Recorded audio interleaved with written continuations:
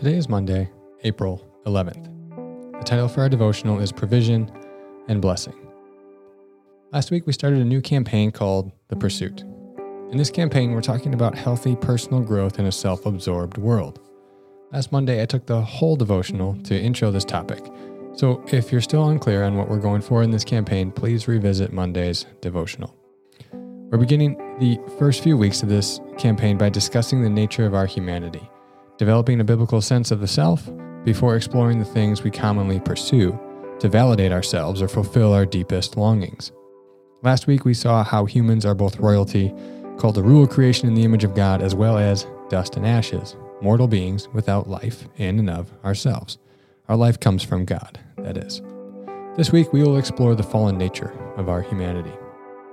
Last week, we read Genesis 1:26 and 28 and saw that God created mankind in his image and gave him authority over creation to rule as his stewards.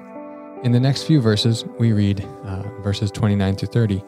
Then God said, I give you every seed-bearing plant on the face of the whole earth, and every tree that has fruit with seed in it. They will be yours for food.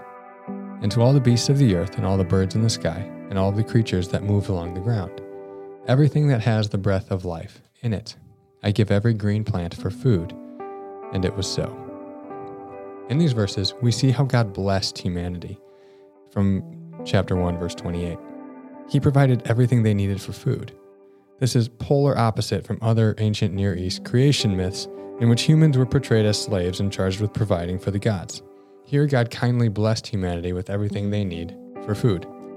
Scholars have often noted that God gives humans the task of ruling creation, but doesn't really tell them much about how to rule creation in the first chapter of Genesis.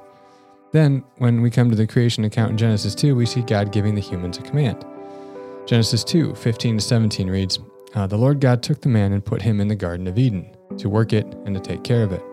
And the Lord God commanded the man, You are free to eat from any tree in the garden, but you must not eat from the tree of the knowledge of good and evil. For when you eat from it, you will certainly die. The implication here is that God intends to teach them the ins and outs of ruling creation.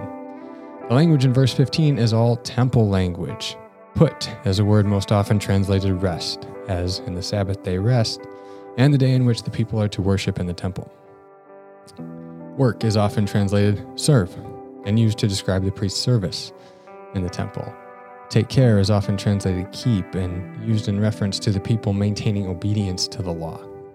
So the test that comes in chapter 3, at the words of the serpent, will be a test of whether or not the humans will trust God's intention to teach them and remain obedient to the laws that he gives them.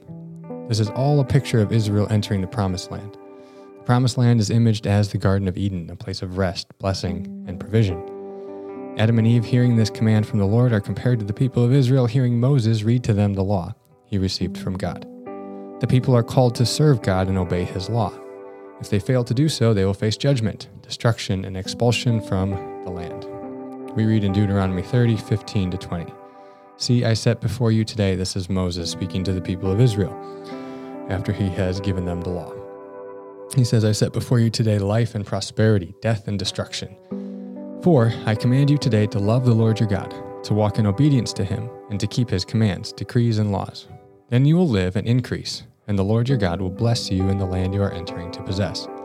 But if your heart turns away and you are not obedient, and if you are drawn away to bow down to other gods and worship them, I declare to you this day that you will certainly be destroyed. You will not live long in the land you are crossing the Jordan to enter and possess. This day I call the heavens and the earth as witnesses against you, that I have set before you life and death, blessings and curses. Now choose life, so that you and your children may live, and that you may love the Lord your God. Listen to his voice and hold fast to him. For the Lord is your life, and he will give you many years in the land he swore to give your fathers, Abraham, Isaac, and Jacob. Again, the idea being portrayed here is that humans are called to obey the laws of God. Remember, they are created in God's image and called to rule creation as God's stewards, so following his laws in ruling creation. On this note, tomorrow we'll turn the page to Genesis 3 and see what happens when this obedience to God's word is tested. Today, for additional content, I've linked you to a Bible Project podcast called The Tale of Two Trees. It's a deep dive and a fascinating look at this picture here of Eve standing before the tree in the beginning chapters of Genesis.